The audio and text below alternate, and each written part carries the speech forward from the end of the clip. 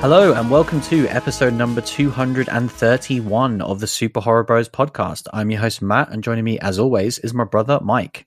Hello. How's it going? Not bad, man. Not bad. I'm a little bit more sober than last week. Yeah, I'm definitely more sober.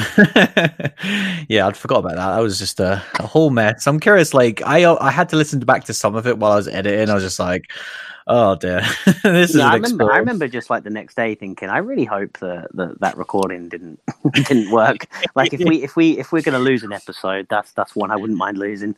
Yeah, I was really thankful that like it was a movie that I didn't enjoy at the end, which I'm never thankful for. But that was one of the ones. Like, I'm really glad this wasn't like Midsummer we were talking about to be this shit. I remember trolling you or thinking that I was going to troll you by saying I liked the movie, and then ended up talking about it for 10 minutes like I did like the movie, and then realised that I never did the troll. Yeah. No, you loved it, mate. Right. You said it was better than Upgrade, I think, at one point. But I remember, like after the show, I was like, "Hang on, my troll." I ended up. Yourself, I never actually gave the reveal. Well, let's move on because that was just a whole mess. But we got another. I'm only on a little bit of whiskey today. I can tell. But I'm just on the one drink tonight. But yeah, we are here to discuss Synchronic, which is a new movie that came out in the past week. So that's why we're talking about it. And also some more cool stuff later on. I have seen an 80s classic for the first time in the past week, nice. Which I'll be talking about at the end of the show. Maybe we'll get around to some of that MCU goodness as well. But first, I saw a 70s classic as well. Did you? Nice. Yeah, but not for the first time. Stay tuned. But yeah, kind of kicking the news off. This is like a weird one at the start.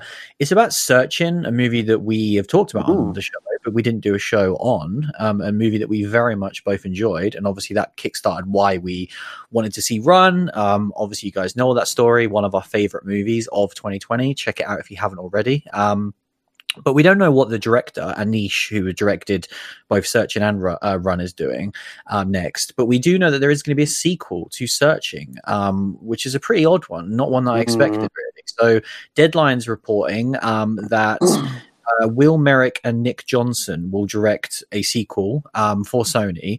They were apparently part of the editorial team of the first movie, so they were involved in the first movie, but obviously not writing or directing.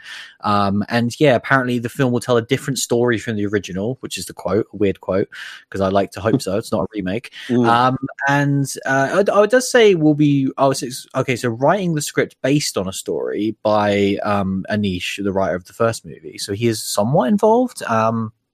But yeah, it just says that the plot is still under wraps, but it's a new set of characters. That's basically it, really. I mean, obviously, we loved that movie. I think at the time it was very much like this is, great and didn't need a sequel for sure. And obviously, this isn't a sequel in the sense of picking up that story, but it's very much just like that type of movie, I guess. Well, I think it's a bad analogy because the second version was so good, but it's Unfriended and Unfriended Dark Web. Yeah. Where they're just latching onto an IP and then telling different story, but because it can be called Searching: The Lost Tapes, it can people will gravitate towards it. And yeah, I don't like it. I think obviously when it gets announced and we find out the plot, I'll judge the movie. But as just a project, I don't like the sound of it. I think just make a movie and call it what you want to call it and make it good, and we'll watch it. Yeah, you bringing up Dark Web has got me more excited for this because I'm like, oh yeah, that's a great example. Yeah, that's why I said it's not a good example because of how that's good a great example. Because I feel like Well, to be fair, if it improves upon Searching like Dark Web did the first Unfriended, then hell yeah. Well, yeah, that is fantastic. I was going to say, yeah, that is a clear distinction to make. You're absolutely right. It's like neither of us liked the first Unfriended at all, whereas Dark Web is one of our favorites. So, but yeah, this is a weird one. Obviously, just like Searching to me was this cool little hit that, like, if you know it, you know it, but it wasn't some huge breakout. So the idea of like needing to attach that name is weird to me. Yeah, but what the fuck was Unfriended?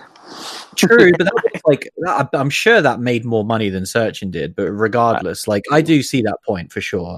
But yeah, as far as another one of those types of movies, hell yeah, like we love those types of movies. What I find interesting as well is in this Deadline article, they're reporting it as a part of the screen life subgenre. So that is what they are dubbing these types of movies that I guess play out on a screen. What do you make of that as the name? Because we've kind of skirting around. What do we call these movies? You know, kind of like I hate this as well. Yeah, like, I know they're not always horror movies, but I love the kind of social media horror. Like, to me, that was a way easier way of determining what that meant. I think it's it's difficult. How do you describe something like Spree as like because it's not fan footage, it's something different than that. But yeah, what was the term again?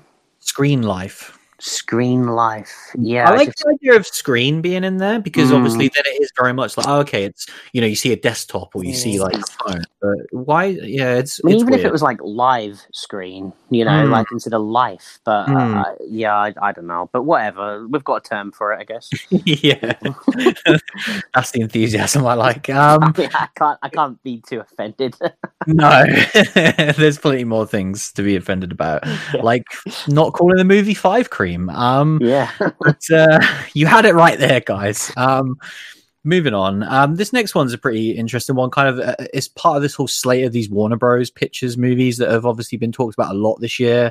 Obviously, the HBO Max thing has kind of dominated the headlines. Pretty much with like, I guess the four big ones really that kind of they're attached to that's kind of relevant for our audiences: Godzilla versus Kong, Mortal Kombat, Malignant, and then The Conjuring 3. They're kind of like the four movies that we know apparently all coming this year. It's all part of that HBO Max deal. You guys know the deal. But obviously Godzilla versus Kong is one that has been teased a lot. We've really not seen hardly anything about this movie, which is supposed to be a big deal. Like, it's the first time ever that these two characters have been on screen in a American. Wingard, right? Yeah, Adam Wingard directing. But yeah, like it's the first time, obviously, for an American produced film, and so like that is a big deal. But yeah, this is actually, and they've kind of got 3 movies in anticipation. This will be the 4th. Oh, well, you mean it's part of the same sort of canon? Yeah. This is the 3rd one because they did 2 Godzillas and then they did Kong Skull Island. So this will be the 4th. Yeah. So that's quite a build up as well. Like as far as these things go, I mean they've managed to hold it in longer than DC ever have. Yeah, true. Yeah, they haven't quite gone Marvel with it, but. Yeah, and so basically people have been saying they're wanting a trailer for a lot of these films, actually all 4 of the ones that I've just mentioned. But Godzilla vs. Kong has got a new release date and it's actually moved up 2 months. So it was coming out in May. It's now scheduled for March 26th. Nice. So very soon. And yeah, we got our first images and we did get a very short, like 5-second clip. I don't know if you've seen it doing the rounds where it's like Kong punching Godzilla square in the face, which is pretty cool. That's all you need. Yeah, and it was kind of like, 100%. Yeah, that's all I need. Like, I don't want to see any more from this movie. Not that I'm like insanely hyped for it because we've discussed how like the last Godzilla movie was just not good, or the one before that. I have a question for you though. Is this a fight? Like for people that are into this, because like the whole Freddy versus Jason thing. But like, I mean, I look at the two. and maybe I'm just getting my scaling of Kong wrong, but no, that's not your fault. They've changed the scaling of Kong a million times to make this a fair fight. Because I'm like, how big has Kong got to be to stand a chance? And even then, like Godzilla breathes like fire, lightning bolts, doesn't he? It's not a fair fight in the slightest. They have made Kong roughly about 12 times bigger in the new films. He's like the size of a city now, whereas before it was like, he was about Jack Black size. Yeah, exactly. Jack Black on a good day. Like it was funny. But yeah, they've obviously changed that. But yeah, no, I'm with you. Like Godzilla seems like he could just step on Kong at any point. But yeah, it's an interesting one. But yeah, that's kind of part of it. And then kind of part of the same news story really is that we did get, again, another one of these cool highlight reels. Like a lot of these companies have been going hard this year. We talked about Netflix and their whole tease for a lot of different horror movies and how they're saying that there's going to be a new original movie every week. Shudder did something similar as well, but they're promising at least one new Shudder original every month, which is really cool. And then, yeah, it's kind of a part of this HBO Max thing. They have shown off the first images of these movies. It seems like as well, Mortal Kombat trailer is right around the corner. But yeah, kind of The Conjuring 3 we saw an image for that, and we saw the first image of Malignant, which was pretty cool. But yeah, Malignant is the one for me that's like standing out here the most because they've been juggling around these release dates. Godzilla in March, Mortal Kombat in April, The Conjuring in June. Malignant still doesn't have a date. Obviously got pulled last June, and since June last year this movie's been done, or before that obviously, and we just still don't know when this movie's actually coming out. Like, it could be out tomorrow or it could be out Halloween, like we just don't know. So I just really hope that we get to hear more about that one, man, because I just can't wait. I just need some of these films. But it's all cool though. It seems like at least it's things are happening, and just hopefully our cinemas will actually be open so we can enjoy these films. I think, yeah. I mean, my biggest hope is at least we'll only get them like 21 days after America. Yeah, that's a good way of looking at it, really. Yeah, yeah, that's kind of happened with the Wonder Woman stuff, hasn't it? That's kind of come on demand now, and it's like, yeah, 21 days. Like, we are used to. I mean, remember that Lighthouse wait? Like, we used to way worse than 21 days. Yeah, exactly. So it might, it seems like there is some way to at least get it in some sort of stupid premium download. I saw that like I could pay 20 quid to watch Wonder Woman. Right. Yeah, they'll always do that. Yeah, I was like, strong pass. This next one is a weird one. It's a announcement of a Blu-ray coming to the UK, which is always exciting for us, obviously. Yeah, so it's always that bittersweet because I like to put it in there because it's like, oh, I appreciate them doing the UK stuff, but not like this. So we discussed last year that kind of that I Know What You Did Last Summer trilogy that came out late last year, and how bare bones it was. So it came by way of 88 Films. They seem to be, well, again, they're doing a release of Urban Legend.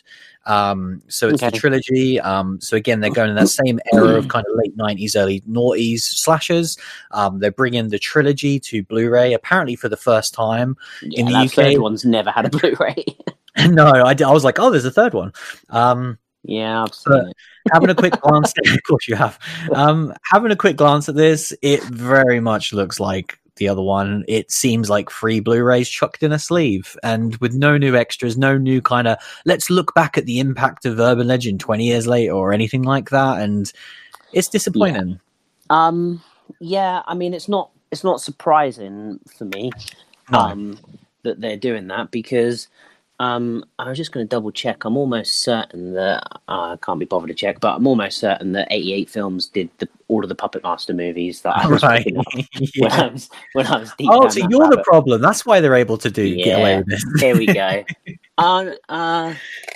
88 Films, Puppet Master 1, Puppet Master 2, Puppet Master 3. Yeah, nice. So it's me. So do you know what I mean? Like we've got, like, obviously we talk a lot about Arrow, but we've got what is it? Second Sight with the Dawn of the Dead and their sick stuff. But then even people like Eureka that did Troll and the sick stuff like that. But 88. I was trying to think, was there another one like 501 or something like that? I think that have done some good stuff. But like, yeah, the 88 Films, the only stuff I've seen is when they're kind of packaging up these kind of cheaper horror IP and just putting them out. They're very feature light. I might be very wrong, but that's my experience. Yeah, like the Puppet Master thing's interesting because if it is these weirder, more obscure movies that are just coming out on Blu-ray, that's cool because that serves a purpose. Of like, if you couldn't get those before, that's great. But I think stuff like this, when you're saying, oh, it's the trilogy and it's coming back, and it is, there is like over 20 years since that original movie, and to not have any sort of look back on it, it just, I don't know, it seems disappointing to me. And obviously we are, but it's the same again. Well. Like we're odd because that was our height of discovery. So like Urban Legend is a movie that we quite fondly look at, and I Know What You Did Last Summer is, but how seminal are those movies, and especially kind of like the trilogy? Well, that's the whole point of this. Why do it if not? Like that is... Well, that's what I mean, though. I think it's more like that Puppet Master. Like the fact that a Blu-ray now exists for Urban Legend is probably didn't have one before. Whereas if you're going to put out Dawn of the Dead or The Thing or Carrie, there are, you have to add something else to it. Oh yeah, but like I've got Doom Asylum on Arrow. Like it's I see I 100% see the point you're making of like these movies aren't revered in the same way as the big Arrow releases, 100%. But also you can care as much about a movie as you want to care about it, and Arrow clearly care about the smaller releases. If Charles Band owns 88 Film, then I understand it all. With that fucking guy. And then lastly in the news, this is a pretty fun one. This was one that I was on the fence about whether or not to include it in the news, because I had already seen this prior last week, and I was like, do I include this? And I was like, sometimes I like throwing on trailers to force you to watch because it can be a laugh, and I was like, oh, I don't know. And then one Cody came in on Twitter, saved the day really, and made the answer for me, because he said, did you guys check out the Willy's Wonderland trailer? What were your thoughts? We are buzzing for that film over here. So yeah, kind of in the news this week, there is a trailer for a movie called Willy's Wonderland, which launches worldwide February 12th. So just around the corner, this one. Haven't got to wait ages for this one if you're excited. And yeah, the new trailer dropped, starring one Nick Cage. What did you make of this trailer? It's fucking great. Yeah. Like, I don't know what my problem with Nick Cage is. I was going to say, is this going to be another Vince Vaughn thing? No, because I feel like I need to get past it. Because Nick Cage has never... I was trying to think, like, what moment did Nick Cage offend me? And I don't know whether it was. I don't know whether it was just like a breaking down over the years. But, like, I love Con Air. Like, I love that movie. And, like, you know, I've seen him in other stuff, right? And, like, but I can't ever, you know, he's never really offended me. He's just like, yeah, exactly. He's just like a guy that I just kind of don't like. But in recent years, he's done these kind of crazy horror movies. You know, obviously that Mandy was the big one. And, you know, he's sticking around in the genre. And, you know, I'm just trying to not let him offend me, because I think, like, you know, he is funny and can work, and like I say, I saw this trailer, and the trailer looked fun. It looked like Five Nights at Freddy's mixed with Happy Death Day. You know, which you know, why would you not want to do that? Yeah, it was an interesting one. Like, when I heard the plot synopsis for it, I was like, oh, okay. And kind of, I saw the images and saw kind of what the threat looks like. These kind of animatronic things that obviously look very much like Five Nights at Freddy's. And yeah, not to go too deep into it, especially for people that have no idea what this is. I can't even be bothered to explain what that video game franchise is.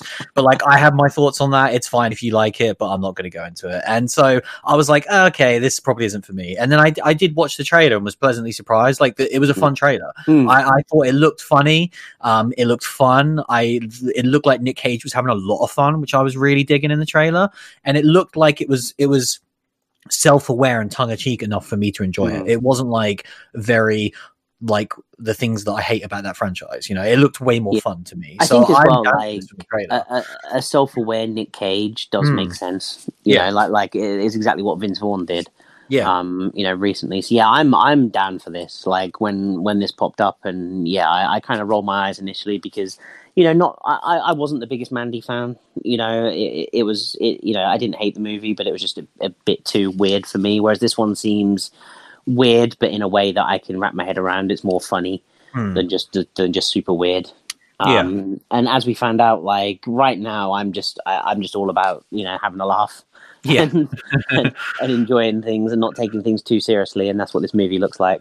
Yeah, for sure. So yeah, and like I say, it is just around the corner, which I do think, I joke about it, but I think that's a good thing. Is if this was like, oh, it's coming in November, I would just completely forget it was even a thing. Well, and I'm not going to lie to you, like, you know, I was pretty quiet when you were talking about the Warner Brothers and HBO stuff, because I just can't think about movies like Malignant where we don't have a sniff of a release date, let alone like all of these like ridiculous, oh, it's moved forward 2 months, it's moved back 2 months. Like, it just gets out of hand for me, where I feel ill if I think about it too much. Yeah. Whereas like something like this, we know we're going to see this in a few weeks. Like, you know, it's an on-demand release. It's a worldwide release. So I'm like, oh, okay, I could actually look forward to this and see it when I think I can, which is like a big deal for me right now. So what you're saying is you're more excited for this than you are Malignant. Yeah, you're right. Well, we'll leave it at that. I hope you enjoyed that one, Cody. Yeah. But yeah, that's pretty much it for the news this week. Shall we talk about this week's film? Yeah, let's do it. Let's talk about Synchronic.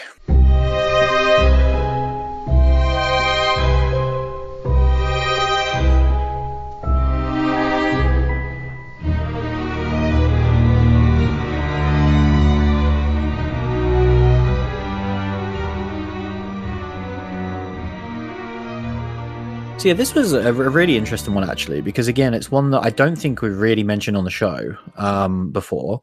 Could be wrong. But this was on my radar ages ago. I think it got its kind of aired at festivals late 2019. And obviously, it's like the horror websites that I frequent. It was like, oh, I got rave reviews, had some recognizable actors in it, which we'll get to.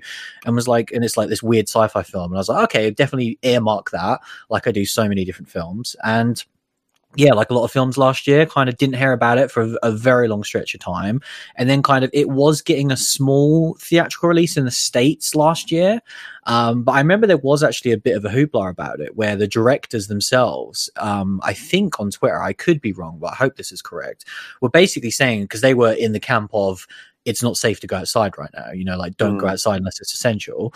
And they were kind of against it, being like, we wish this was just out on demand so everyone can see it at the same time. We're saying, like, as much as we love you for supporting our movie, thank you very much. Like, we don't want you to go out and see this at the theater right now. Yeah, I remember it was messed up. Yeah, which is totally when we did speak about that. I think. Right. Okay. Cool. So yeah, this was definitely on my radar. We didn't get a sniff of it in the UK, regardless. And then but I knew that it was coming. It doesn't matter how open our cinemas are, mate. We ain't got any movies like this. So yeah, but I knew it was coming early 2021, and it is now out everywhere. So I was very much excited for it. And I think the only other thing worth saying, kind of prior going in, is that the two dual directors on this one, Justin Benson and Aaron Moorhead, they did a big movie a couple of years back called The Endless, which at the time of release, I believe it was 2017 when it came out, was obviously a big year for us. There was an insane amount of horror releases, and that was very much in the place, or at least I was, of it was sat there for so long, wasn't it? Yeah, it was always on the back burner, and it was always like, okay, we have this that's very sci-fi, or we have a more traditional horror film, and we would always lean towards the horror stuff, like we always have done.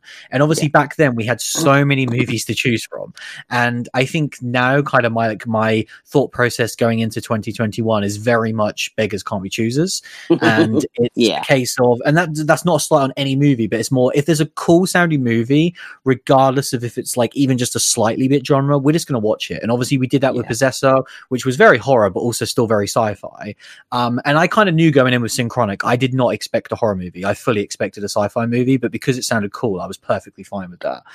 I think that's it. Like this movie is labeled as a horror movie on like IMDb, on their like million filters that they have. One of them is horror movie, and definitely, I think for us to be talking about this on a horror podcast, I think as horror fans listening to this, should know straight out that this is not a horror movie. I don't think in any way this is a horror movie for me. No, for me, this is a sci-fi movie with drama. Yeah. There's some scenes of violence in it, but then is Terminator 2 a horror movie because there's violence in that? Yeah, 100%. I agree with that statement. I think people need to kind of everyone. I mentioned Terminator 2. Yes, it was very early this week. It's like I've always said, I hate the conversation. I get it that we're a horror podcast, but I always hate labeling movies, whatever. But I'm with you. That this is science fiction drama, 100%. And I'm glad it was. But the only other thing worth mentioning as well is we have seen something that these guys have directed. Last year, they directed an episode of The Twilight Zone. Okay. Was it a good one? It was indeed. They mostly were. Yeah, exactly. It was one of my favorites. It was either my favorite or my second favorite episode, entitled 8, which was about the kind of crazy killer octopus, nice. Which was just awesome. And again, mental, crazy, weird sci-fi, which I feel like these guys are already known for now. And I absolutely loved that. And so that was kind of another reason why I was excited for this film. But yeah, what is this film actually about? Oh, mate, I don't know. What's going on? Yeah, again, similar to Possessor in some ways, where there's a lot of world building happening here for a sci-fi film. So our two kind of lead characters, which I don't have we touched upon that it's kind of no. Anthony Mackie, i.e. Falcon from the Marvel movies, and was it Jamie Dornan? Dornan, something like that. Obviously from the one and only 50 Shades movies, which I'm sure there's a big crossover with our podcast.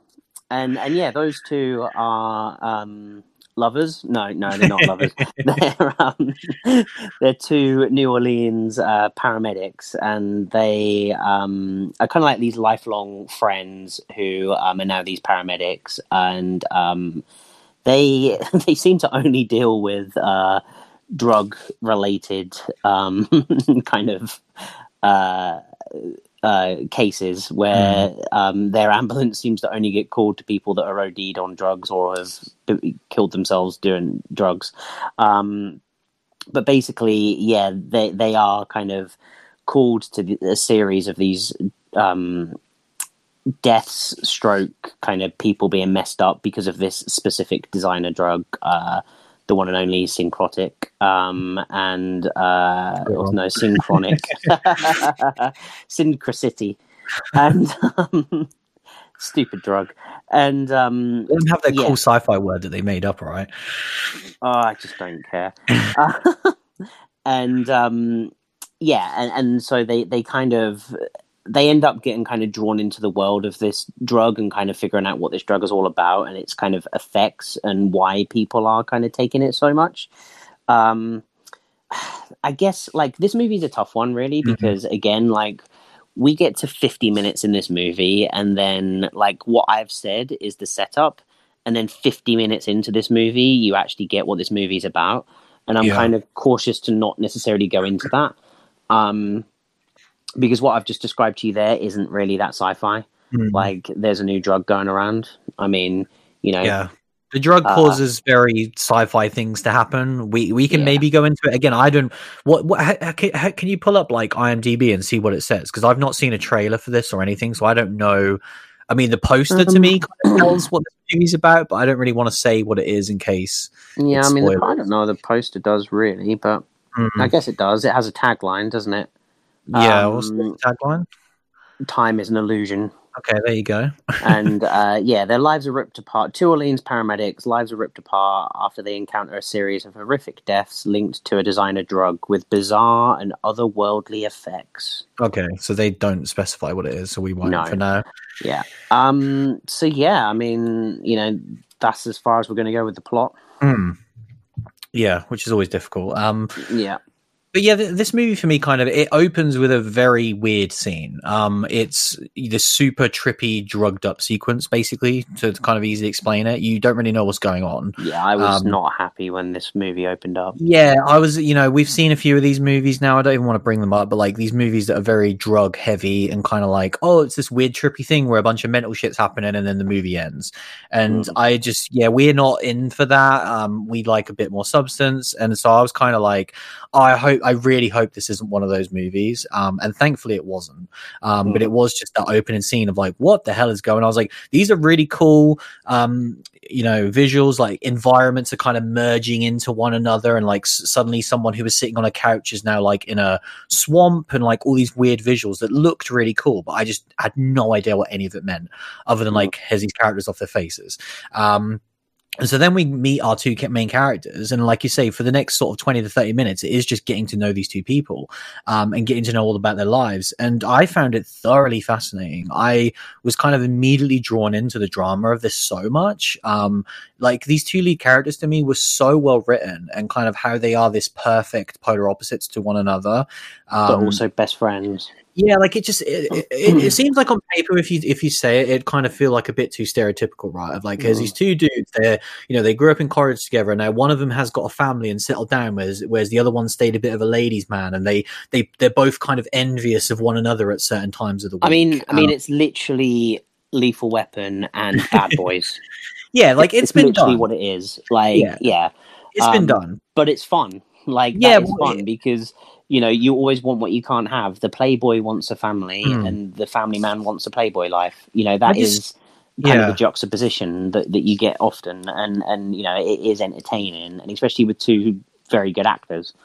Oh yeah, 100%. And I just fully believed it as well. Like I really thought there was a struggle within both of them to kind of figure out what they wanted in life. And I thought that all the themes about this movie, not even getting into the sci-fi stuff just yet, like really resonated with me. Kind of like there's a lot of questions about your certain path you're choosing on life. Are you doing the right thing? Is it all worthwhile in the end? And all of that stuff, your own value of your own life. Like I really just liked what they were doing with those two characters. So kind of like within the first sort of 30 minutes of this movie, I was fully invested in these two guys and kind of like it was sprinkled in these cool moments of, oh, they're experiencing these horrific either accidents or, you know, deaths or people that are really messed up. And I'm kind of like, oh, okay, this is some gruesome stuff that's really quite graphic. And that's where it was kind of pulling me in on the horror aspect of it. And then like the sci-fi stuff very much kicks in as like a third wheel, where you're like, you've already got the drama set up and then you've got some graphic stuff and then the sci-fi kind of kicks in. Which again, it's hard to kind of not talk about that without spoiling, but yeah, I was thoroughly invested in these characters so much. And then once you do get the sci-fi element, it is something that I'm a big fan of, this kind of use of sci-fi. And kind of once we got to that halfway point of the movie, that was when I was like, oh, okay, this movie's got me now. Like, I already like the way it's being shot. I think it's going at a pace. I really love all the characters you've established. The acting is phenomenal all round and really believable. And now you're adding this really cool sci-fi twist to the mix. So I just thoroughly enjoyed it. And then, yeah, all the sci-fi stuff I thought was really well done. Visually, really, really impressive for a movie that I'm sure doesn't have the biggest budget.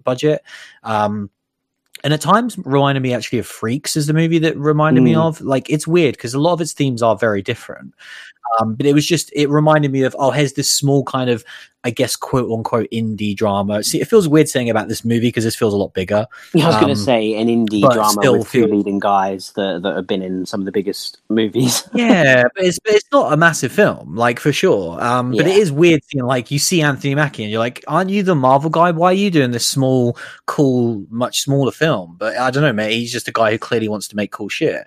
But yeah, like, I was just invested in all that stuff and loved all the sci-fi stuff. And I think kind of it was just a movie that kept me enamored really throughout. It never went like too far away from its human core, which I really appreciated. And like, there's some really tense moments in this movie that really was like, had me in the moment. Some pretty emotional scenes as well towards the end. I will say, like, as far as the actual ending goes, I liked it. I think it could have been a bit better. I think they laid it on a bit too thick. And even as someone who was really invested in these characters, like, I couldn't have been more invested for me watching it. I was kind of like, you've laid it on a bit too thick. Like, you're trying to get me to this point that is maybe a bit too past like where I'm willing to go, if that makes sense. It was too obvious as well. Yeah, it was very stereotypical. Like, the actual final kind of couple of scenes, I was like, oh man, you're really going to go that stereotypical with the kind of like the hero arc of these movies that seem to always happen in sci-fi. I was kind of like, I really wanted Bruce Willis to pop on the screen and be like, well, baby, I'm going to have to break that promise to you. It is. Oh, I really hope people get the reference. I think they will. Like, that was, it sucks, man, because overall, I think I love this movie. I really, really liked it. It's similar with Possessor for different reasons, because Possessor was more like, it made me feel dirty at times. I don't know if I could rewatch it. This was like, this made me feel really emotional. It made me feel really sad. It really made me think about life a lot, which I really appreciated. And then kind of the final moments just laid it on a bit too thick and a bit too stereotypical. So then when the credits hit, I was like, you went a bit too far with it at the end, but overall that was awesome. So yeah, without getting into the sci-fi stuff just yet, but what did you make of it overall? Well, it was funny because when I was watching it, I thought to myself, this is Matt's movie version of Annihilation. Right. When I watched Annihilation like a couple of years ago, and I was like, I got to the halfway point and I was like, this might be the best movie ever made. Oh, right. And then like, it just, because it was everything in my wheelhouse, and then it didn't stick the ending. And like, when I was watching this, I was like, oh, this is like Matt. I can only imagine what he's going through right now. Yeah. Because for me, I think I was probably a little bit of a step under you in terms of fully invested into it, but I was fairly invested into it. You know, the two lead characters are phenomenal. I think, kind of like you say, the reason why I like this movie is the drama part of the kind of various genres that it's tagged in. You know, this was a very good drama where I was invested in both the guys, I was invested in their lives and invested in their journey. For me, when we actually got kind of more into the drug and kind of what it's about and the sci-fi side of things, I was not a super big fan of the sci-fi. And it's going to be hard to skirt over, like, without going into spoilers, but I'm going to try to. It's more the rules. Like, I'm a stickler for the rules. And even when you get into, like, any sci-fi movie, even if you can just kind of like give me something. But it was just kind of like everything was so convenient for the plot they were trying to tell. And you know, I can't go into that too much right now, but then as well as that, kind of when we actually got into the sci-fi and kind of the different I guess I'll say set pieces, kind of moments when we get into the sci-fi elements, I didn't overly enjoy the way they looked as much as you did. I enjoyed the concept and I enjoyed kind of what they were trying to do with the sci-fi, but yeah, the actual on-screen payoff I wasn't a super big fan of. I was kind of like, every time I was like, so where are we now? What are we experiencing? And then kind of like it was gone, and everything was just always crap as well. And like, and I was kind of like, I don't really feel like that's fair, that like every kind of scenario we get into just sucks. And like, you know, that's again, history, baby. I don't think it is. Where do you want to go? Back to last year? Because that was a hoot. Yeah, but you know, 2018 was great. You just want to go back to watching Free from Hell for the first time. I do. I really, really do. But yeah, I just wasn't, you know, really into the sci-fi part of it. Like I say, it more of the execution. I really enjoyed the actual idea that they were going with, but it was like, wow, that is really crazy. There's no reason for that. I don't really believe it. And like, you know, it's one of these weird things where we watch movies that are always crazy. I was trying to think of one we watched recently where, I mean, even the Vince Vaughn one, Freaky, like that's a dumb concept. Yeah. But it just kind of like perfectly explains itself and then gets going. Whereas with this one, I just was never fully like, oh, okay, so she's there now and this is going on. I was like, okay, fine. Like, that's weird. And like, do you know what I mean? It took me away, and it took me away enough to get me out of the movie. And I think kind of like that's what happened. And then yeah, when we got towards the final scenes, the drama wasn't as good when it got to the finale, because it was very obvious where that drama was going. And even though there was still some emotional parts, you know, this is ultimately about the two guys, their friendship, and these two guys figuring out what is important in life and what they're doing with their lives, you know, and the drama and sci-fi that's going on around them is kind of secondary to that real just human story of their emotions. And I think kind of I really enjoyed it until we got to the point that the two of them are on the same page, and you'll know what I mean. And when the two of them are on the same page, and then it was just very by the numbers, and really the last 15 minutes of the movie was just way too what I expected it to be in this weird scenario that, again, like, I don't know what that was meant to be fully. Really? And yeah, not really. Like, and you know, I guess we can go into that, but I just kind of, you know, like, I think I know what they were getting at, but it just, I just didn't like, I just didn't really like a lot of the sci-fi parts that are being created. So like, it's tough because I do still like this movie. It sounds like I don't like it, but it just, it was the sci-fi that missed for me more than anything. And it was the drama that I loved more than anything. Yeah, I want to pick up on you because you said about the rules, and I do think that is a really important point to make, is like, one thing this movie does that I think is to its detriment is like, because you said you're a stickler for the rules, and I think this movie makes you a stickler for the rules because the character spends so long trying to explain the rules to us.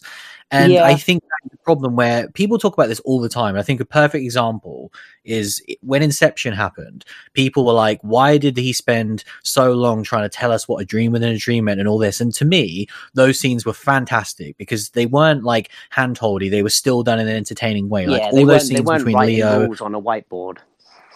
No, like it was really visually interesting, and people always joked about Inception as like, man, the tutorial sucked, and I was like, I love those scenes. Then you get Tenet, which doesn't explain anything, and I think that was too extreme, and so I would much rather them do explain it, but do it in an entertaining way. I think in Synchronic they try way too hard to explain the rules, and they don't do it in an entertaining way enough. Yeah, and I think they do it too. So late. I'm with you on that point about the rules. I think that's the other part of it, that we're discovering the rules after kind of like major events have happened. And like when that event first happened, I was like, oh, okay, this is weird. And like, yeah, I don't know, just a few of the things missed. And like I said, I don't want to sound too negative on it, because I think the things I take away from it is the two lead actors. They were very powerful performances. We talk about it a lot recently, but I still don't think you can stop talking about it, because when it's good, like it just makes a movie very enjoyable. And I think the two of them were fantastic.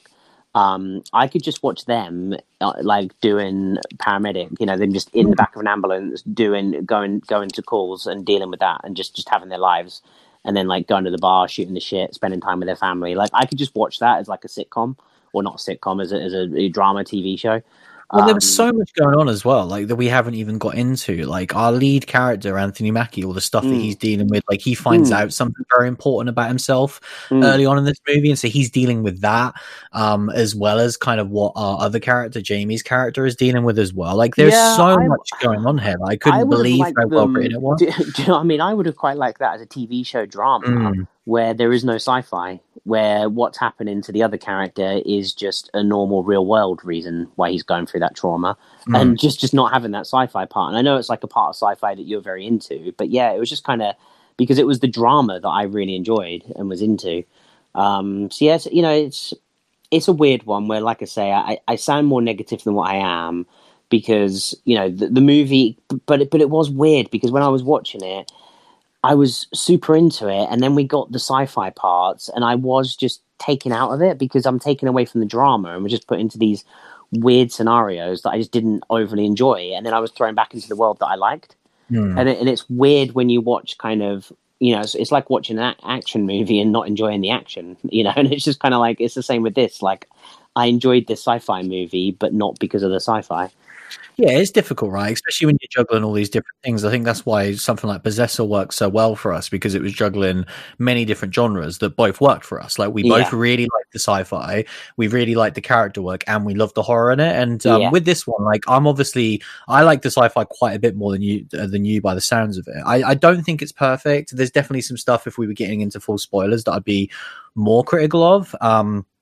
But I did think that it added this cool layer to the movie where I never really knew what was around the next corner.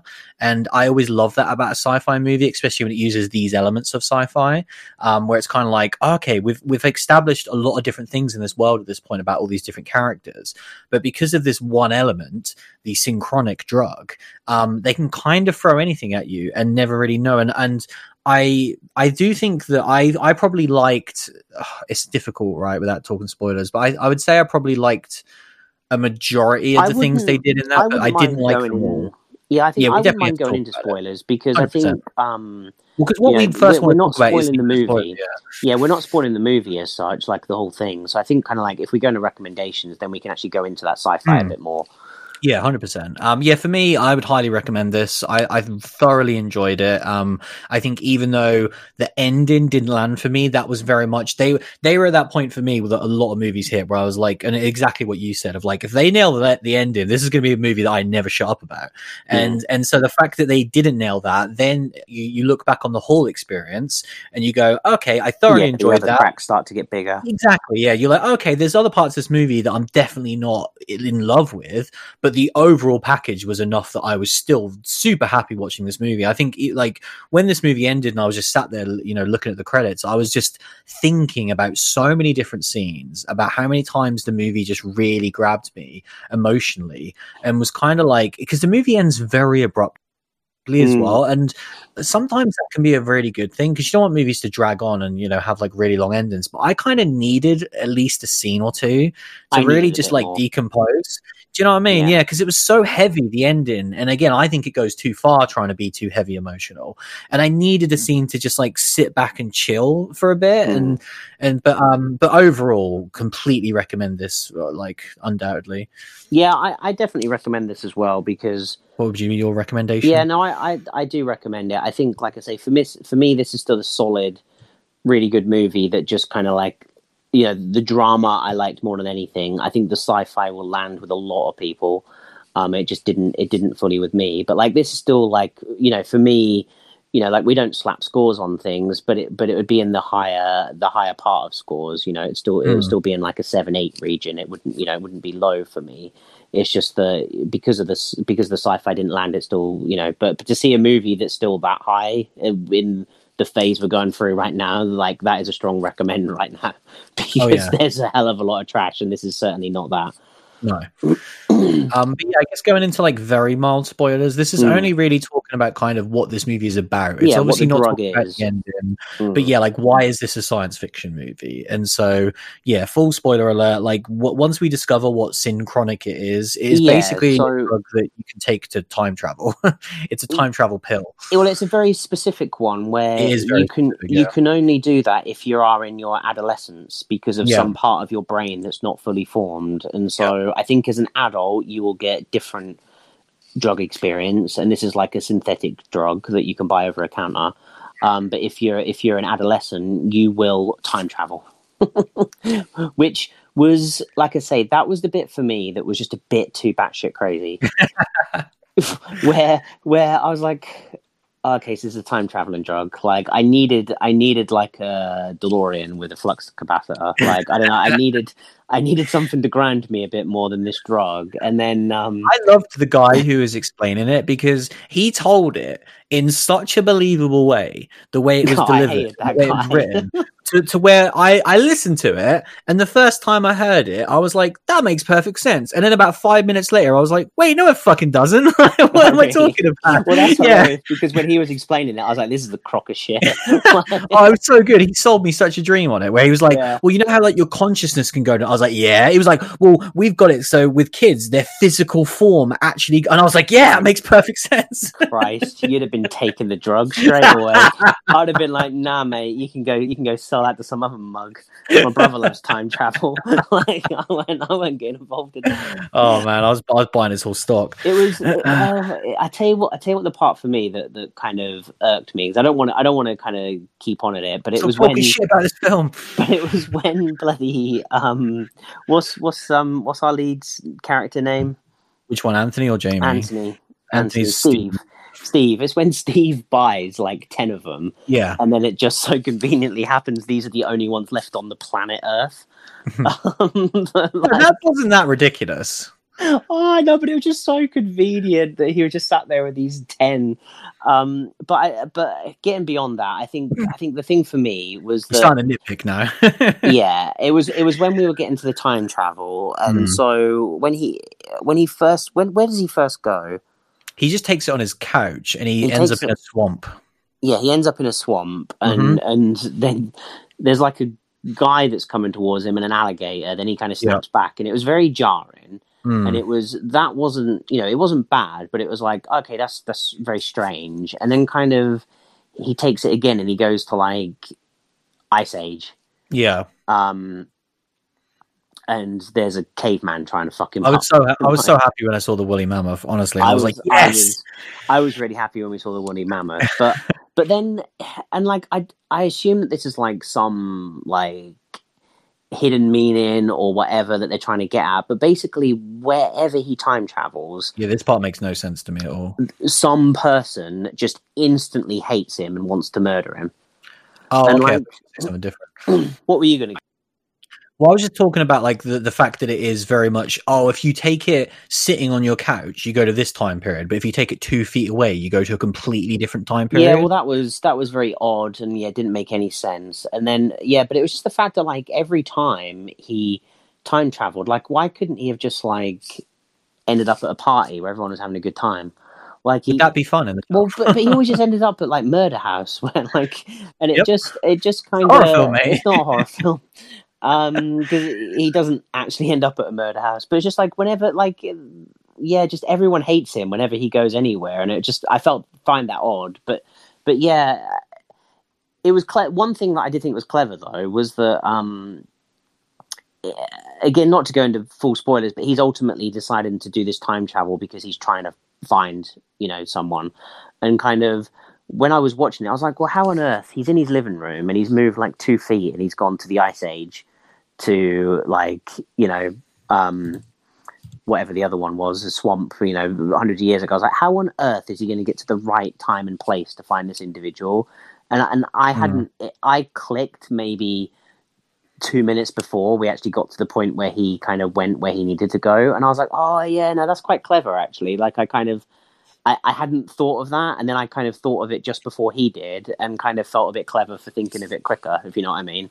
I wasn't there the whole time. And I did, I did like that. And I think kind of, that made some sense. But I think for me as well, it was the visuals of him kind of disappearing and reappearing. I didn't find it overly strong. Like, I think you probably quite enjoyed it, but I didn't really like that visual. I think I would have preferred like more of a quick snap. And I can see why they did that fade in, because it was kind of like used quite heavily throughout. But I just didn't, when he kind of fades away, it is like a drug trip where he's slowly fading into the other world, but he slowly becomes like invisible and kind of just parts of him starts to slowly disappear, like he's dissolving in water. And I think kind of like, I just wasn't a huge fan of that visual.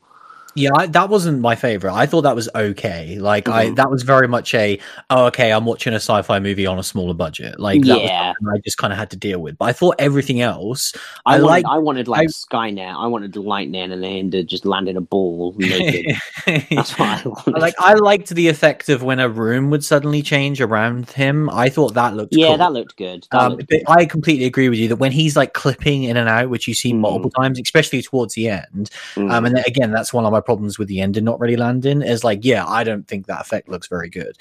That's one of the only ones. But to go back to your point when you said about when he goes just back in time and kind of everyone always hates him, like, obviously I know you're kind of like nitpicking, and like I do think, like I've said before, I think I don't really have a problem with that because it's a movie, it needs to go. So I don't really want to see like the 10 times he takes the drug and just nothing happens. But the one thing I will say in defense of that is I really liked the fact that this was set in Louisiana. It made sense. Because it was you have this black character going back in time in this state, which has like a very specific history towards black people. And I thought that worked really well. In kind of all and if a caveman sees you in the Ice Age, he's just going to try and fuck you up. Exactly. And then like there's Klan stuff, there's Civil War stuff. Like, I thought all of that stuff to me worked so well because it was set in this one place. Even the swamp stuff, I was like, oh yeah, like swamps, Louisiana. Like there's, like early on, there's a bit where someone's like, well, this snake hasn't been seen here for 2 decades. They're on the second floor. Like, I liked how much it was tied to this one state. Like, I don't know, to me, this worked well, and it worked better because it was set in Louisiana. If this was set in New York, it wouldn't have made anywhere near as much sense to me as it did because it was set in Louisiana. Oh, no, definitely, because that's kind of like a place in America that does have this history timeline where it's changed quite a bit. I think, the Civil War thing that you touched upon, I think I really I think that aesthetic more than anything didn't land for me. It felt like a future war zone instead of a historical war zone. It felt very much like a World War II, didn't it? And I think, and I think that's why. Like, and again, like it's, the Civil War was a long time ago. No one really knows what it looked like, and people are just putting their own visual take on it. But it felt too, modern, and it didn't feel like the Civil War to me. And at points when we saw like bodies, I was like, are we splicing somewhere, or is this where like a load of the drug takers ended up because they all took it in a similar location? Because loads of people that were dead looked like they were in modern clothes. Well, that makes perfect sense. That would make sense, wouldn't it? Yeah, but I feel like I've given it too much of a hard pass there, because they were certainly they weren't all that, but it was. That's cool though. That's a cool little thing where I think I didn't think about that at all, but like, if there is 2 or 3 people that are in modern clothing, that would be a cool take on it, to be like, that makes sense. Because she did take it like a drug den, but then she's the only person in the story that's gone missing, as far as we're aware of. Yeah, and even then, like where she actually is, where he finds it, isn't at the drug den either. So like, it's in a completely different location. But yeah, it's a strange one. Like I say, it's one of those where I could easily see me going one way or another. Like, I've ended up more of a nitpicker, kind of bringing this movie down. Whereas, like, again, like, all joking aside, like if we look at a movie like Upgrade, Like, I don't give a shit about the movie's faults because I just kind of was in it. And I think kind of like that, and like I say, like again with like Annihilation, it was the same sort of thing. And I think like with this, for me, because it was a little bit shorter, those bits then just chip away at the armor a little bit more. Yeah, that's totally fair enough. Like, I see that point for sure. But yeah, because I think with sci-fi especially, it's one of those, I think one of the most genres really, that like, because everything is so high concept, it is one of the yeah, like it's the domino effect. That can easily happen in sci-fi movies. Yeah. And like, especially ones that like I haven't liked, it probably is that case of like, well, certain things kind of tick you off early on and then it all starts to unravel. And yeah, I'm glad neither of us are that type of person, are we? Yeah. That we like to kind of go through and be like, oh, well, this thing doesn't make sense and this thing doesn't make sense, but it just does sometimes happen, doesn't it? Yeah, definitely. I think like you look at Black Mirror, and like there are so many episodes of Black Mirror that can hit or miss. And I think loads of different people will have a different favorite episode of Black Mirror. Yeah. And like the episodes that we dislike the most are probably some people's favorites, and the opposite, you know, our favorites. And, you know, and I think that's what is so weird about sci-fi. And that's why like I would struggle talking about sci-fi every week. Yeah. Because I think like, you know, with horror, you've got some core things that you can kind of cling on to. But yeah, with sci-fi, it's so high concept, you know, if it's not high concept, it's not good sci-fi. Yeah. You know, if it's something you've seen before, then it's not exactly great sci-fi. Yeah. But yeah, just kind of wrapping up our discussion on this movie, actually, I remember we had a question on Twitter from Paul, who said, what did you think of the Marvel announcement? So he was kind of talking about this movie, and basically with these directors, we talked about how they had done The Endless, was a movie from a few years back. They had done Twilight Zone last year. Obviously, now this movie. And they are now both tapped to be part of the Moon Knight MCU TV show, which is obviously one of their many upcoming TV shows in 2022. It's a character that I know literally nothing about. Because, we have not read hardly any comics, and certainly not this deep. But obviously, I know these guys are attached. I know the MCU, and I know that I think Oscar Isaac is going to be the lead in that show as well. So for all of those reasons, based upon this movie, I'm really excited. Like, these guys, to me, are really good sci-fi guys, and I'm hoping Moon Knight is more sci-fi focused. Well, I think that's the werewolf one, right? Because by the name. Is it? I literally don't know anything about the character. I mean, I might be very wrong, but I thought it was something to do with werewolves, because I thought one of their projects was something to do with werewolves, and the fact that this is called Moon Knight, I've taken a big swing here, but I feel comfortable. He was in a comic called Werewolf by Night. He's been compared to Batman. So what you're saying is Oscar Isaacs is playing a werewolf? Apparently, I think that's what you've said, and I'm down for that. The Wikipedia entry for Moon Knight starts with 4 paragraphs, which I am not going to read right now, but I can't tell you if that is true or false. But yeah, like I say, I trust the MCU, and I definitely trust Oscar as an actor, and I definitely trust these guys based upon this movie. And I also should say as well, like, because I love this, I loved Twilight Zone, I'm definitely going to check out The Endless, because everyone really seemed to really like that film at the time. And it seems like really up my alley, so I'm definitely going to check that out in the coming weeks. Could be Searching Part 2. It could be. But yeah, that is our discussion on Synchronic. We will take a short break and we will be right back.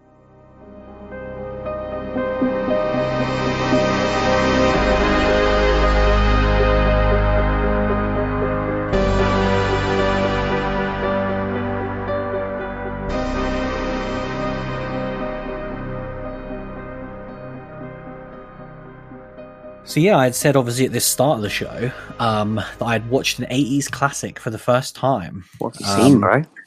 Yeah, this is a ab release, which is one of your ones, and it is the seminal classic RoboCop. Hell yeah. How have you not seen RoboCop, man? I know, like, obviously I've seen bits of RoboCop, like, I obviously know the character RoboCop, but I definitely had never sat down and properly watched RoboCop. It wasn't what you expected, was it? No, and I don't know what I expected. It's such a weird, unique film, and I can totally see why it has lasted for as long as it is, because to even, like, we have these stupid genre conversations every week, it seems like. I'm just going to say, I wish I was going to bring in a RoboCop reference when we were talking about this movie. No way. What were you going to say? I really was. Well, because it's all the drugs, and like, and I said, like, oh, this weird drug is doing different things, and we don't really know what the sci-fi is for ages. And I nearly said, yeah, RoboCop could have turned up and would have just been in Detroit. And I didn't, and god damn it, that'd have been so weird. Oh, it would have been brilliant, but I decided that it just wasn't worth it, because why would we be talking about RoboCop this week? Here we are. Yeah, exactly. Why not? Any week is worth it. But yeah, it's like I was saying, like, yeah, to kind of quantify what this movie is as like a genre, it just feels like a fool's errand, because it is very actiony. It's horror. It's so many different things. But first and foremost, thoroughly enjoyed the movie. It was awesome. Had an absolute blast with it. Obviously, knowing kind of, okay, it's a dude in a metal suit, but like to get to that point, I didn't know anything about the backstory of the characters. I didn't know that it was primarily like a revenge story, or anything like that. You know, so like even early on when like the cop just gets like brutally murdered, I was like, Jesus Christ, like that really as well. Yeah, 100%. So like, even though, yeah, I knew the general gist of it, there was still so many scenes that caught me off guard and was just thoroughly entertained by it. So first and foremost, loved the movie. But kind of the thing that I want to highlight more is this Arrow release. Because this, to me, might be their best release so far. And again, not talking about the love for the movie, because they've released other movies that I love much more than this. But as far as an actual overall package, this is like 10 out of 10 as good as it gets. Obviously, it's like the classic limited edition boxes that we love, that very much kind of sit on your shelf and match all the other ones, which are great at this point. Like you get the booklet. That's a big old boy, though, isn't it, as well? Yeah, it's one of the big ones, the limited edition ones. 2-disc, obviously, multiple versions of the movie. But what's kind of incredible is like the history of this movie and the different versions of it. Yeah. Because one thing there's like a 15-minute feature, isn't it? Just showing you the TV stuff. Oh, it's so good. Yeah, like, it's brilliant. One of the things that so confused me about this was like, I remember RoboCop as a kid. I remember you liking it as a kid. And I remember it being like, kids had the toys. I remember vaguely there being a cartoon. Like, in my mind, I was always like, RoboCop equals child friendly. Yeah. And so, like, when I watched this and obviously seeing like the 18 rating on it, I was like, how did I misremember that so poorly? And the fact of the matter is, I didn't misremember it poorly. There is multiple versions of the movie which made this movie famous, which are basically very kid friendly. I think I grew up really liking RoboCop. I've seen all of the sequels and everything, and I don't think I've seen this version until the Arrow release, because when I watched it on the release, I was like, wow, this movie is violent. Yeah, I was like, I do not remember this as a kid, and yes, that's because I didn't remember it as a kid, because I thoroughly enjoyed it as a kid, and I remember thinking that like this was the lighter version of Terminator. Whereas this is the more hardcore version of Terminator. Well, exactly, but the TV version absolutely was an extremely it's very fascinating. Like, the history of that, and this Arrow collection does such a good job of to someone like me who knew almost nothing about this. I watched the director's cut, which was super gory, and then I obviously read a bit of the book and watched a few of the extras, and learning about basically the director's cut, which is available now, contains the edits from the original movie, where when they first got it rated, it was an X rating in the States. They cut about 5 different scenes, mostly like you would know the scenes, obviously. Probably when his arm gets shot to pieces in real brutal fashion. When the robot just absolutely annihilates this dude in like the board meeting, which was great. And then later the stuff where the guy basically turns into toxic waste, which was incredible. I remember none of that. So all of those scenes are obviously way more graphic in the director's cut. They were there in the theatrical cut, just not as graphic. So then this version obviously has a theatrical cut, but then you get to the TV versions, which are incredible. It kind of aired, I believe, in 1990 in the States, but it even says in this booklet about the first UK airing, which was on ITV in 1994, and that was the second heavily edited TV version. And for people who kind of don't know anything about this, like, it's not just violence is cut. Scenes are specifically changed. Scenes are cropped. There is nudity, which is completely cropped out. There is CG bras put on characters to stop nudity. Swearing is dubbed. Characters that say fuck say frick. There is actual alternate takes that are used, like the scene towards the end that I just said about with the guy in the toxic waste, which is a really graphic scene, and he just gets destroyed by the car. The car swerves around him and he doesn't die. They they filmed a different version and they used it in the TV edit. There's multiple bits where when characters get shot loads and the blood squibs explode, they also shot different takes where they just mimed the action and there was no blood, and they used that in the TV version. So it's like, it is literally, there's like 4 different versions of this movie which are all so different, and it's like, it's almost unbelievable because it feels like they knew at the time, like the fact that they shot like less violent versions on purpose, let alone obviously the dubbing and the covering up of nudity. But yeah, like, it blows me away that I for so long thought RoboCop was something else, and not even something else. Like, I just didn't understand the history. Yeah, what you thought was correct. And yeah, I think such a good job of explaining that to me. And yeah, 100%. It's not like that whole, what is it, the Mandela effect, where you misremember something. Like, it's not that. Because that's, it's just, we all saw a version of RoboCop which was a graphic version. When I watched that version, that's genuinely what I thought until I got into the extras. Because I remember, like, I think I even said to you, because I didn't watch the extras straight away, I was like, wow, RoboCop is violent.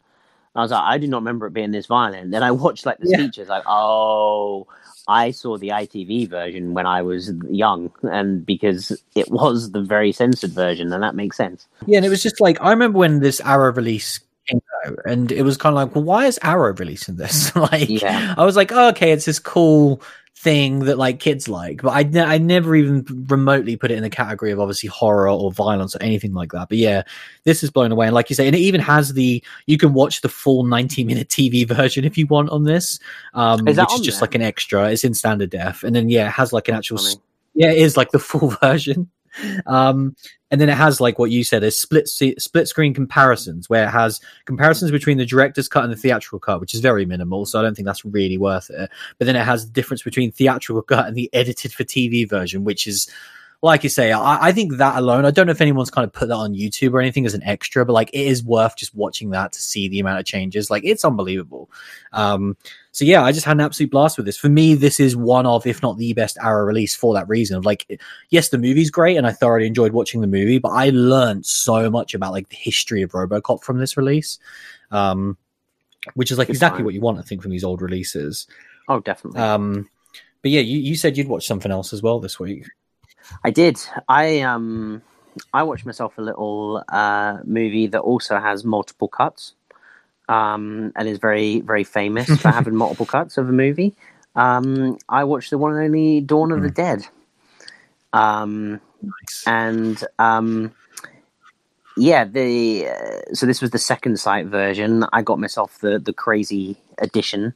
It's funny because this week they've announced a really nice version, which is so it's basically the 4K version without all the add-ons, so without like the books and the CDs and all of this stuff. Oh, okay, cool. And it's only £30, and you get the theatrical cut, the extended cut, and the Argento cut all in 4K for £30. Right. I think that is a deal. Like, if you didn't pick up the big bad boy, I think that is worth it. Like, I almost was like, oh, how much was the other one? Like 80. Right. And what do you get extra? You get the novel, you get a giant like book all about it, and you get like 4 CDs of all like the soundtracks and stuff. So you don't get any extra like discs of extras? I don't think so, because this has the 4th disc as well. So I think in terms of video, like TV content, you get no difference. Right. And it's a crazy price difference. So yeah, I think that's a really good deal. Like, obviously, the one I've got is quite limited, which is nice and everything. I think they only made 5,000. Right.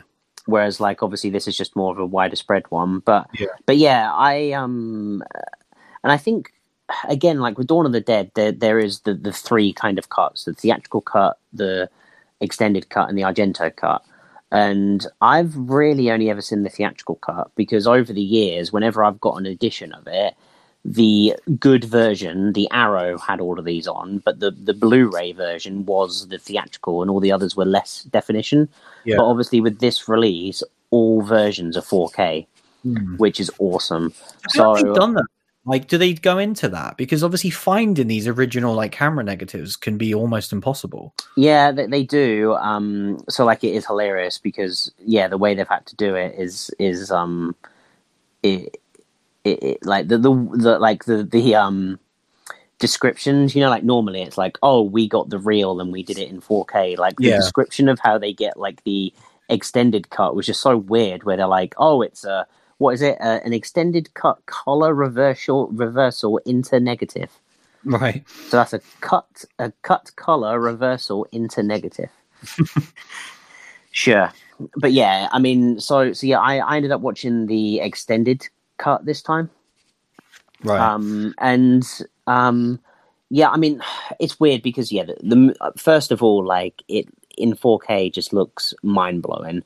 I said to you, like, I don't think the people when they shot this could see the visuals like this with their own eyes. Mm-hmm. Like, I don't think colors were that vibrant in the 70s, like in the mall and everything. Like, it's just kind of insanity. And then, but actually watching the extended cut, I think one of the biggest things I think with all of these cuts is the music more than anything, because there is less of the music that you know and love in the extended cut, even the scenes that you know are there. And I think the scenes that are extended didn't add a lot for me. So, like, having watched the theatrical cut a lot and now the extended cut once, I would not watch the extended cut again. Like, it wasn't a significantly lesser than experience, not at all.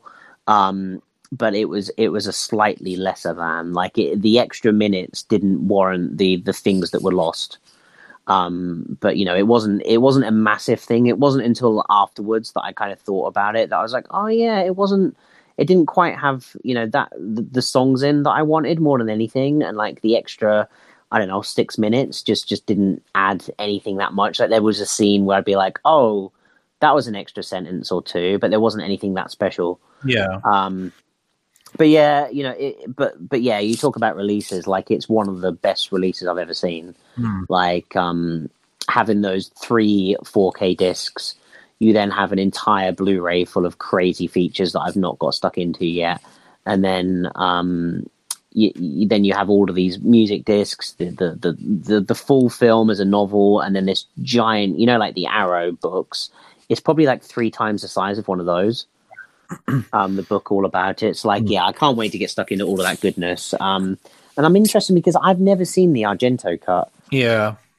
And because I don't think I have either. No, well, I think neither of us would, because, like I say, we've never, like, if it was definitely Arrow Blu-ray release. Sorry? It's definitely in DVD format on the Arrow Blu-ray release. And I think that's why whenever we've had chance to watch those, it's always the new shiny version is the theatrical. Whereas, like, I really respect that Second Sight went all in on all versions. I mean, I think that's fantastic. And like I say, for that new price that they've put out there, I think that is a great deal for people to pick up. Yeah, that's awesome. So yeah, it was a good time.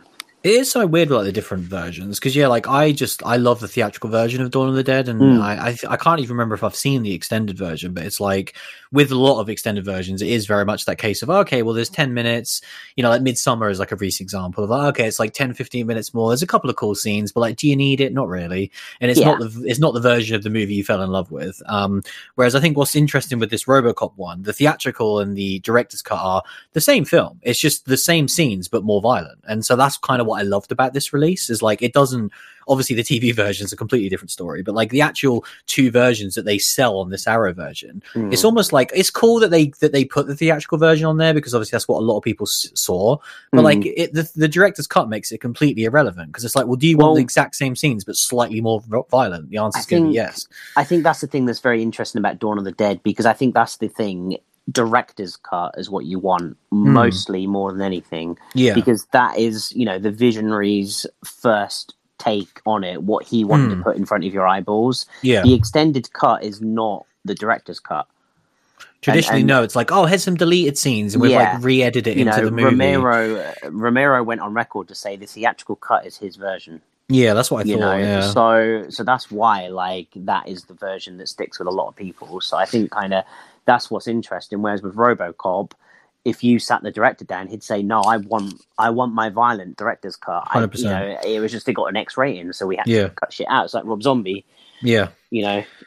Yeah, and that's what's great about something like this is obviously back then it was so different, whereas now they wouldn't have a problem. He would just get to make the movie he wanted to make.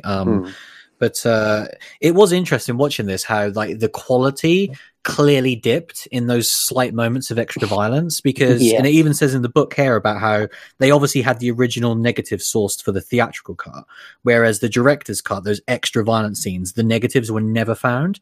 So it was scanned from some lower generation positive elements, it says. And so it basically says, there is an unavoidable subtle shift in picture quality throughout these scenes. We sincerely hope these shifts do not affect your enjoyment of the overall film. And I love that they... Yeah, and like I thought that was awesome. Yeah, because I to me it was like, as a first time viewer, I could clearly tell those were the scenes added, and I really liked that. It just added an extra element of like, oh, there's that 2 seconds of extra violence that you normally wouldn't get. It was like those fun moments when they did the HDification of Friends, and you had the odd scene where they missed it. That was always my favorite back in the day. Yeah, there's always so many like weird moments, isn't there? I love the Hellraiser stuff with like how you can just see people that weren't on screen initially. It's so good. But yeah, just a thoroughly great time really watching some classic movies. But yeah, that's pretty much it for this week, because we've gone pretty long. Like we can talk about WandaVision next week because it's not going anywhere. I watched Terminator 2 I loved it. It was great. Can't wait to watch more. That's my short. Of course you did. What's your short review on WandaVision? One sentence.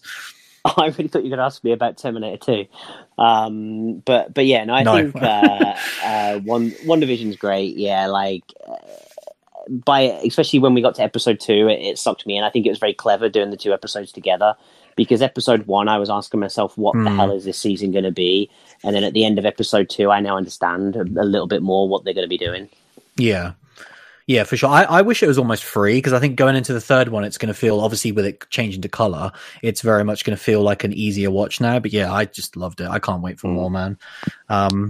It's so good. Disney keeping us busy at least, which is awesome. But yeah, that is pretty much it for this week. Next week, oh baby, it's the one I've been looking forward to for a very long time. It is Psycho Goreman. Psycho Goreman time, baby. Hopefully everyone watches it over the coming weekend. I know I will be watching it at least once, hopefully multiple times. But yeah, I can't wait, man. I'm so excited. It's nice to have like a big release that I'm like genuinely looking forward to. It's going to be such a journey. I can't wait. Yeah, I'm definitely going to have some drinks for that one for sure. But yeah, that was episode 231. Thanks for listening as always, and we'll see you again very soon. See you later, everyone. Soon enough anyway, shut up, I can't, mainly because I never could, and how could I start that?